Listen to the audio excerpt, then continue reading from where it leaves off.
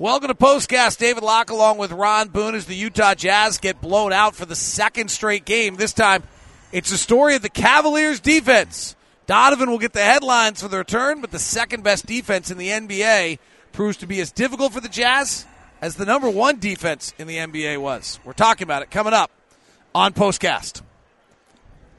David Locke along with Ron Boone. And Ron, for the second straight game, the Jazz play an elite defense. Number one, Bucks last time out. Number two, Cleveland. And they just dislodged the Jazz offense. The Jazz, the numbers tonight, pretty stark. Going through three quarters, the Jazz offensive rating was a 95. At halftime, their offensive rating was an 82. Here's the really stunning number. At halftime, the Jazz offensive rating, the Jazz were down 18 at halftime. The game was kind of over. The offensive rating in the half court for the Jazz was a 56.7. They were averaging 0.5 points per half-court possession in the first half of this game.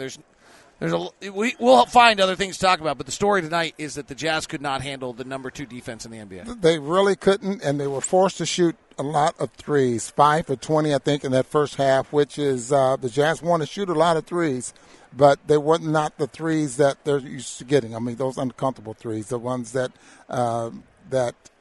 without a hand in their face, that type of thing, and just didn't have an inside game. The defense was awfully good, but I also thought that the Jazz offense was suspect. So the first part about that was obvious. If we have this great broadcast site here in Cleveland, is the Jazz routes, all the things we've seen, their handoffs, their off-ball screening. This was the first thing. Actually, I asked you a little while ago, like, why aren't people top blocking the Jazz?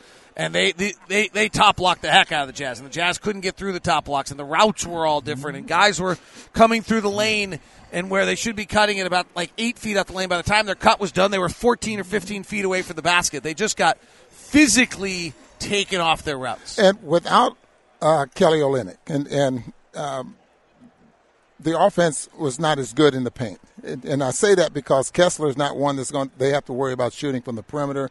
He doesn't play well without the basketball to where he's cutting to the basket. He's working on those things. We're watching before the ball games, working with players. Now, Vanderbilt is not a scorer in the paint there as well. I mean, those little runners, those little 5-footers, those type of things like that, all you got to do is they were just getting a hand in his face, and he couldn't score. Marketing was the only frontline player that was actually getting it done. So that defense of the Cavaliers really took the Jazz out of everything that they wanted to do with their frontline players.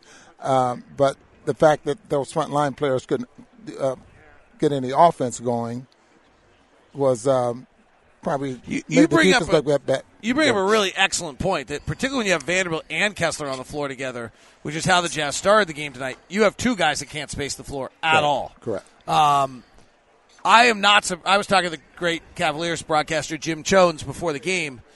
I don't know if he's got his headphones on, so he's not listening to me, but he should have been before the game. Hopefully he was, because I said to him, hey, we're really in trouble tonight without Kelly Olynyk. We got two guys that are the thread that hold this fabric together. They're Mike Conley and Kelly Olynyk. They're the ball movers, and without Olynyk, the ball's not going to move the same way. He's been really vital to us all season long. So I'd say color me not surprised at all that the lack of Kelly Olynyk kind of disrupted our whole offensive sequence. Without a doubt. And you could see it. It was awfully good, even the back cuts. And their offense is similar to the Jazz, I think, off the ball, because there is movement. You just watch Allen get the basketball. He turns and looks weak side a lot, looking for that cutter or maybe that back screen or something like that to get some points in the paint. And they had a tremendous night in the paint, 50 points in the paint, and a lot of those came in the first half. But this is a very good basketball team, very good shooting basketball team for sure. The reason I stem this back to their defense almost entirely is because the second part of the story is the amount of time they spent in transition tonight, as the Cavaliers ended up in transition 19.2% of the time tonight, which is incredibly high.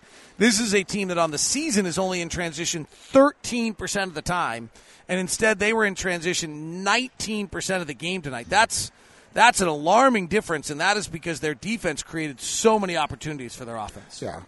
Anytime you have a team that has a very good offense and their defense is creating opportunities for them, that's a team that can go a long ways.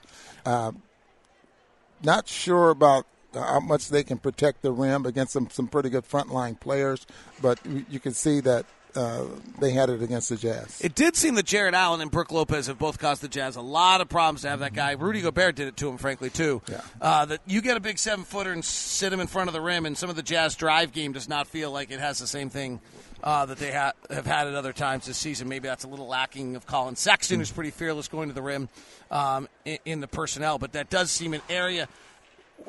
What's interesting to me is, like, so I guess the question has to be, like, what lacks on the Jazz offense when they play these really elite level defensive teams? Because one thing was interesting is one of the things I would always say to this, and this is, I said this at the beginning of the season, is where you're going to miss Donovan is when someone's really D'ing you up, you just don't have the guy who can go get it. You know, frankly, Lauri Markkanen was pretty darn close to being the guy to go get it tonight. Like, he put up 24 points on 12 shot attempts, was pretty remarkable with some of the threes he hit. He hit a pull-up jumper. I mean, he made a bunch of plays tonight that were pretty awesome in going to go get it. And Jordan Clarkson's the other guy who went to try to go get it. He went 8 of 21, wasn't nearly as efficient, but then nobody else contributed offensively. Yeah, and especially the bench. The Jazz bench just couldn't provide anything here tonight. I know there were some low numbers. They were 4 of 24 through 3 quarters. Yeah, see, that's not the strength of this team has been the bench, I think. And I know that Markkanen has had a great year so far. Kelly Olynyk is shooting the three very, very well. And Jordan Clarkson, who's kind of up and down so far in the early part of this year.